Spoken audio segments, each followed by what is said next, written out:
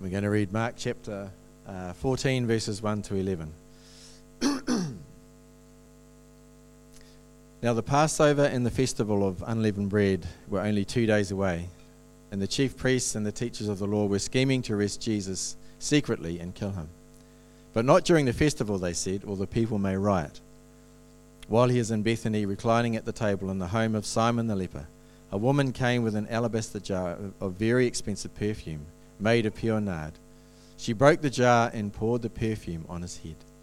Some of those present were saying indignantly to one another, "Why this waste of perfume? It could have been sold for more than a year's wages and the money given to the poor." And they rebuked her harshly. "Leave her alone," said Jesus. "Why are you bothering her? She has done a beautiful thing to me. The poor you will always have with you, and you can help them any time you want, but you will not always have me. She did what she could. She poured perfume on my body beforehand to prepare for my burial. Truly I tell you, wherever the gospel is preached throughout the world, what she has done will also be told in memory of her." Then Judas Iscariot, one of the 12, went to the chief priests to betray Jesus to them. They were delighted to hear this and promised to give him money. So he watched for an opportunity to hand him over. So just as a bit of a recap, over the last few weeks, we've been going through this book of Mark for quite a while now, a lot of the year. And for the last little while, we've seen things ramping up between Jesus and those religious leaders. Jesus has been publicly calling them out. He's warning the public not to be like the leaders. There's no more subtlety. He's not tiptoeing around anymore. Jesus is boldly criticizing them over and over again. And, this energy, it's building towards something. As readers, we see that this can't continue forever. It's got to go towards some kind of escalation. And now today, we've read a bit about what's happening behind the scenes. At first glance, it seems like a bit of an odd collection of verses. We've had a bit about the leaders plotting and scheming to arrest and kill Jesus. Then this beautiful passage of a woman anointing him with oil. And then we're talking about Judas betraying him again. It's a weird collection. But as we saw again a few weeks ago, it's not the first time that Mark does something like this. Many scholars believe he's doing something intentional in the way that he bundles these stories together. And if you remember, they called it a Markan sandwich. It's something he does quite a few times, where he sort of tells one story, then he tells a seemingly unrelated story in the middle of another story, and then he goes back to the original one again. So if we look at today's reading with that in mind, that this is done intentionally, we notice something a little bit different. It gives a bit more context to the middle story and when you read it inside the wider story. So let's jump in. This first part. Now the Passover and the festival of unleavened bread were only 2 days away, and the chief priests and the teachers of the law were scheming to arrest Jesus secretly and to kill him. But not during the festival, they said, or the people may riot. So this is our first slice of bread in the sandwich. The first part, this is focusing on the forces that are opposing Jesus. We see here that they're preparing for their next move. They've had enough of Jesus calling them out. They're embarrassed to be talking with him in public. Now they officially plan to arrest him and kill him. And they specifically mentioned that they don't want to do it during the festival. They're worried about the people rioting. And this is quite a valid concern. There's actually been a number of riots and rebellions that happened during the Passover time. If you remember, Passover, it's quite a politically charged event. When the origins of it, they're remembering when God rescued them from their oppressors in Egypt. So every year they're celebrating, God has rescued us and turned us into a great nation. And at this point in history, they're currently oppressed by the Romans. So it's quite a sort of tense time of year. Even the Romans had orders to, try and behave as much as possible when they're controlling people at these events, because there were many times where the Romans were too heavy-handed and that caused riots as well. So the leaders knew the risks of trying to arrest someone. Jesus has just claimed to be the Messiah. He's marched in on a donkey. Everyone's yelling, Hosanna. They're believing he's here to rescue them from the Romans. That's not a great time to try and arrest or kill Jesus, someone who's claiming to be the Messiah and that so many people seem to be believing. The crowds were very interested in what Jesus had to say. They'd witnessed him debating the leaders intensely the last week, and it was quite clear that Jesus was winning those intellectual debates, and he's proposing, morally superior teachings, and he's beating them at their own game in terms of understanding Scripture. he was winning the hearts of the people. So yeah, not a great idea to arrest this guy publicly, especially at this time of the year, when people are remembering the last time that they were delivered from their oppressive rulers and praying to God that it would happen again. So that's our first slice of bread in the sandwich. Now I'm going to jump to the end of the story, the last bit of bread, which is that weird passage. It says, "Then Judas Iscariot, one of the 12, went to the chief priests to betray Jesus to them. They were delighted to hear this and promised to give him money. So he watched for an opportunity to hand him over." So we started with the priests and the teachers of the law scheming to arrest and kill Jesus, and we end with Judas, one of the 12, one of the closest people to Jesus, who has come to them and agreed to betray him and help them with their plans. This is great news for those people who are scheming and trying to kill Jesus. What started as this kind of coming up with a plan, how can we make this happen, has developed into something that's now actually looking achievable. These two short chunks that Mark shares, it gives us a glimpse behind the scenes into the plans of those people who are opposing Jesus. There's this illusion that they're in control. They believe that they're sitting in ambush and that they are in control of the events to follow. It's like in the movies, there's often a scene with the villain and he's got his evil laugh as he's cackling away at his plans that are, he's so arrogant that his plans are foolproof. Or, I don't know, Simpsons fans here, Mr. Burns, and he's scheming away, tapping his fingers. That's what we're seeing behind the scenes here. This is the story from the opposing point of view, looking like things are going their way. One of the things that really annoys me is when the story of Jesus' death is presented in a way that focuses only on the tragedy of it. And of course, it is a tragedy. But there's a lot of films or retellings of this where it seems like people are saying that Jesus was so close to doing what he came here to do, but he was blindsided last minute by Judas and the religious leaders. That these evil people outsmarted him, and it was their plan that succeeded. But that's not the case at all. Remember, specifically they said, we can't arrest or kill him during the festival. It's too risky. And what ends up happening? I'm going to jump a bit to the end of the story, so sorry for spoilers if you don't know what happens. But we read in John 13 that during the Passover meal, Jesus says, "Very truly I tell you, one of you is going to betray me." Then later in verse 27, Jesus reveals that it's Judas, and he looks right at him, close enough to hand him a piece of bread, and he says, "It's you who's going to betray me." In that event, it's Judas who's the one who's surprised, not Jesus. He says to him, "What you're about to do it quickly." Jesus wasn't blindsided by that betrayal. It was Judas. Jesus says, "I know what you've been planning," and he's forcing his hand here. Judas is in a bit of a predicament now. He can either run and tell these authorities that the timing's not ideal, but it's the only opportunity we've got. I know where he is. He's in a secret place with only a few people watching. He's either got that option or to just give up on it. He's never going to get an opportunity to get close to him in private again. So he's forcing his hand here. There's this illusion that the bad guys are in control, that all their preparation, their plotting and scheming, that it's all working according to their plan, but it's really not. Jesus uses their plans for evil and works them into his master plan of salvation. And now if we look at the meat in the sandwich, this middle story, that again, it seems quite unrelated to these two little bookends that we've read. But if we look at it in light of that outer story, it sort of brings a bit more spin to it.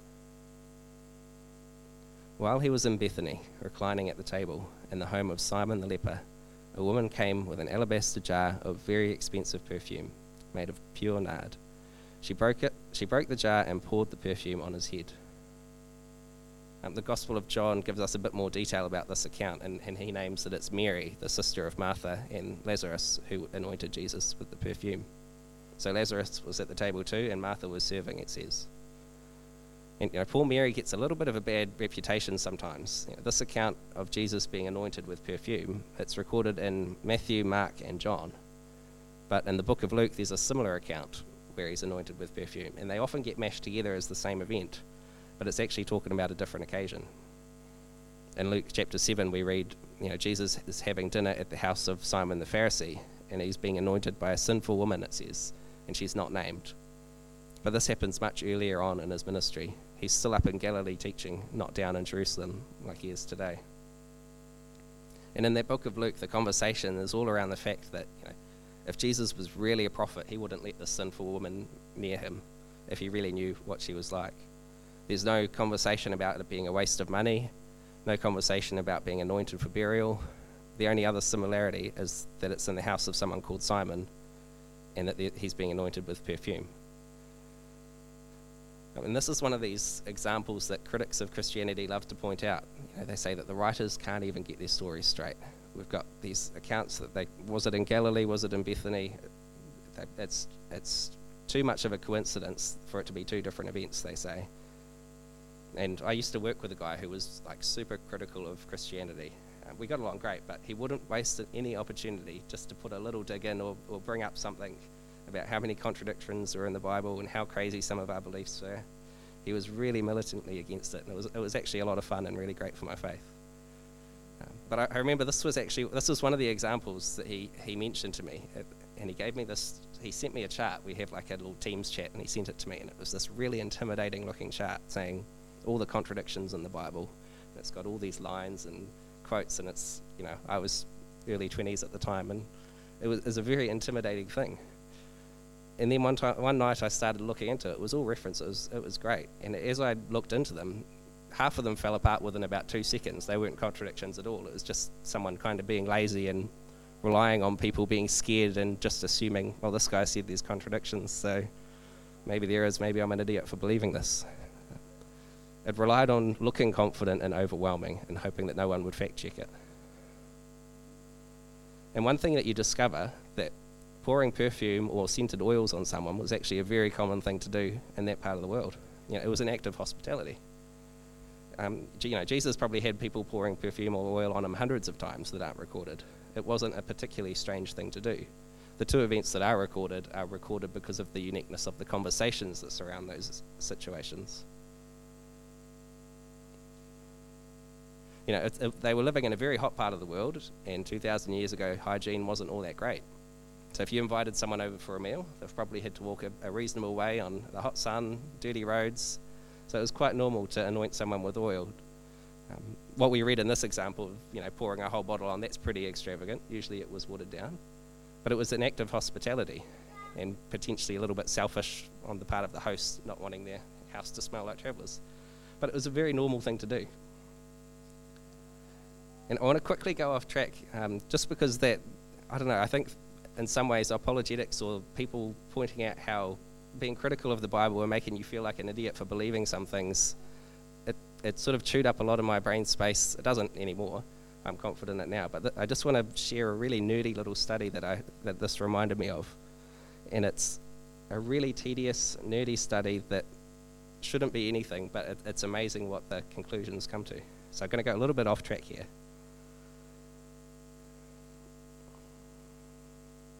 So one of the criticisms is that people say that, the Bible was written too long after the events happened. It wasn't written down in real time. It was 30 or 50 years or after the events happened, something like that. Written by people who weren't eyewitnesses, or they probably got some details wrong, didn't really know what they're talking about, memory had faded, that kind of thing. And if that's the case, we can look at these stories and we can be critical of them. We can look at what details did they get right. Did they know the places, the events, the dates? And a lot of those things match up really well, as many popular studies have shown, that they talked about the people who were in control at the time where it makes sense they were in control, the leaders of all these areas. But quite recently, 2013, there was this, as I mentioned, a really tedious study. A German historian did a study, and he published a book called The Tel Elan Lexicon of Jewish Names in Antiquity, Part 1. Riveting title, right? Basically, he looked at Jewish names in different time periods and different locations. So he's looking at texts, letters, gravestones, engravings. Basically, anywhere there's a Jewish name, writes it down, where was it from, what time period. And so this isn't looking at famous people, this is everyday people. And then he drew all these sort of interesting reports on them. It's probably only interesting to 3 people, but it's a painful book to read. But basically, it's, the name Ephraim, I found it on this gravestone, I found it in this letter, all these things, very tedious. And then he would draw these reports, such as which had a biblical influence, a Greek influence, Latin influence, that kind of thing. And some of the overall stats, if you narrow it down for the area of Judea, is quite interesting. 15.6% of men bore one of two of the most popular names, Simon or Joseph. It's pretty incredible, right? 15% of people have those two names of men. 41.5% of men bore one of the 9 most popular male names, not particularly original. Only 7.9% of men bore a name that's attested only once in their sources. And for women, the stats were reasonably similar, that nearly a third of women bore the most 2 popular names, Mary and Salome. Nearly half of women had the same top 9 female names, and 9.8% of women bore a name that was unique and only found once in their sources. So it wasn't particularly strange to have more than one Simon. And it wasn't until, like I said, it's a boring study, it wasn't until 2008, 5 years later, that after this was published, that another guy called Richard Borkin found this work, and he decided to compare those stats with all the names recorded in the Gospels and the book of Acts. What does the Bible use as names? What do the Gospel writers use? And interestingly, all of those stats in the Bible were there in a few percent of what the secular sources said. The secular sources said 41.5% of men had the 9 most popular names, and in the Bible it was about 40%. Very, very close with these stats.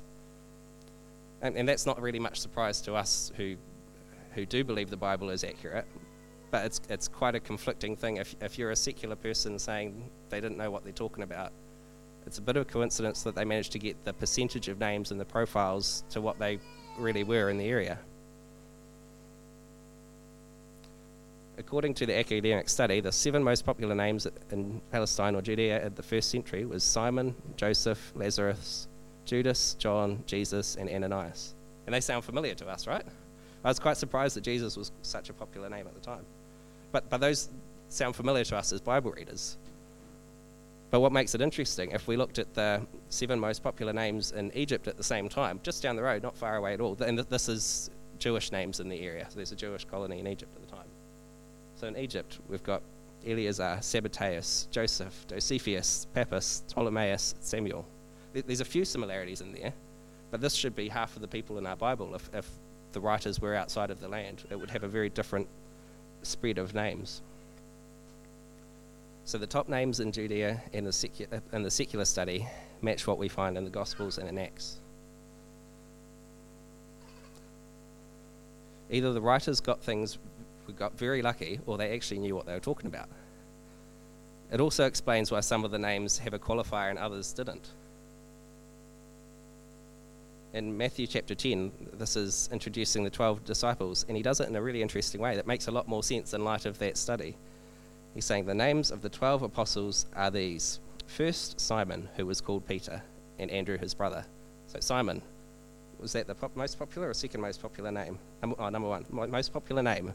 So his name gets given a clarification. He's Simon Peter or Simon Cephas, and he's the brother of Andrew. So you know what Simon he's talking about there. And you know what Andrew it is because it's Simon's brother.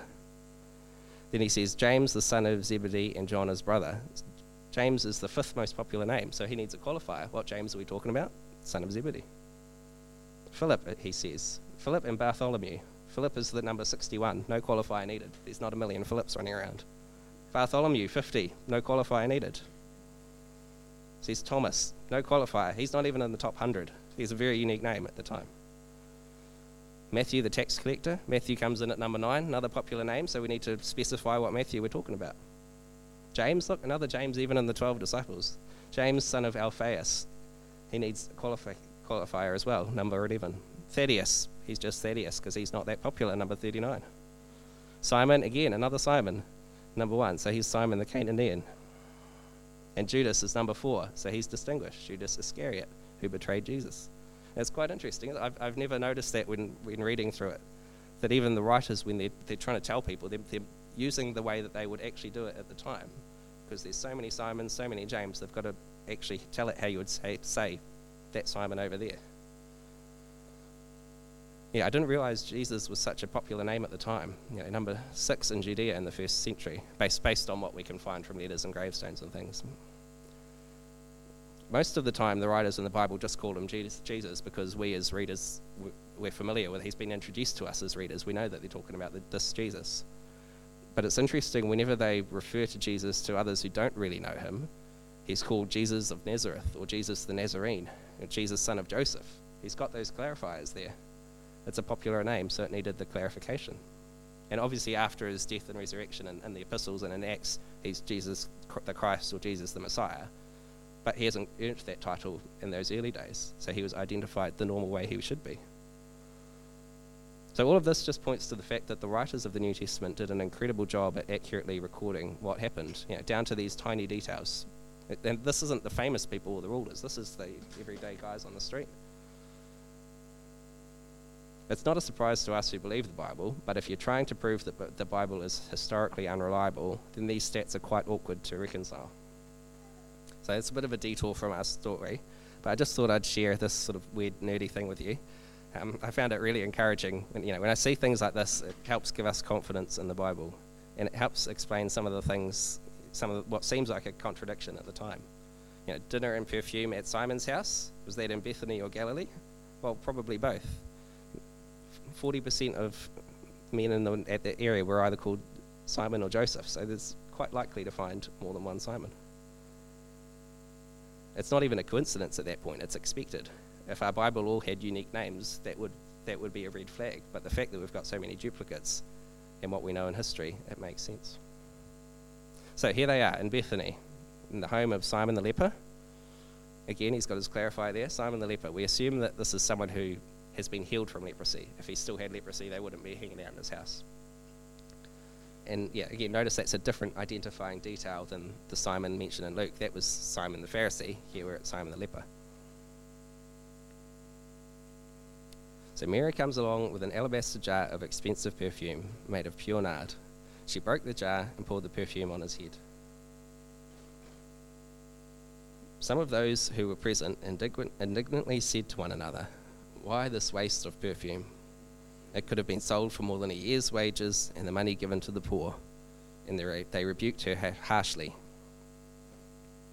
When John's retelling this story, he specifically mentions that it was Judas who said that, or who was extra critical, and he throws a little dig in there saying that in fact Judas had no heart for the poor. He only said this because he was a thief and in charge of the money case. He would steal money whenever he wanted from the funds given to support Jesus' ministry. So in the Greek it says over 300 denarii, which for us is helpfully translated as over a year's wages, to give us an idea of what that was really worth. They're pointing out this is an extravagant gesture that Mary has done here. And I've got to admit, I can kind of see their point, right? I don't know if maybe I'm just stingy, but that's a lot of money that you can do a lot of good with that, right? And in normal circumstances, I think that would be the right choice, to sell it and use the money for something good. But what these people are missing is that these circumstances are not normal. Jesus knows what's happening behind the scenes. He knows he won't be with them much longer. And he's told them that. Clearly most of them don't understand that or don't want to believe it at this point. But Mary seems to be more aware of the real situation. "Leave her alone," said Jesus. "Why are you bothering her? She has done a beautiful thing to me. The poor you will always have with you, and you can help them any time you want, but you will not always have me. She did what she could. She poured perfume on my body beforehand to prepare me for burial." She knew Jesus wouldn't be with them much longer, and she's choosing to do what she can to bless him, choosing to use what she has. And Jesus commends her for that. He says she has done a beautiful thing. If these people, if they really understood what was happening, they wouldn't say, why did you waste something so valuable? They'd be saying, why did you do so little? Is that it? Is that all you're doing for this guy? If they really understood the situation. A couple of weeks ago, Graham mentioned, he raised the question, if you knew you only had a week to live or a loved one, what would you do with that time? You're not going to do boring, frivolous things. You're going to be extravagant. You're not going to be stingy. You're going to spend it on the things that matter most. Make memories and bless them. You won't always have me, Jesus says. And she did what she could. She is preparing my body for burial. So again, we see that Jesus is fully aware of what's coming. He doesn't get surprised by those planning to kill him. Instead, he patiently surrenders to God's will. And I think there's another important side note here. And it's quite interesting with what Sarah was saying just this morning in the notices. I think the disciples, in a way, were right when they were outraged at what could have been done with that money. A year's wages would have gone a long way to helping those in need.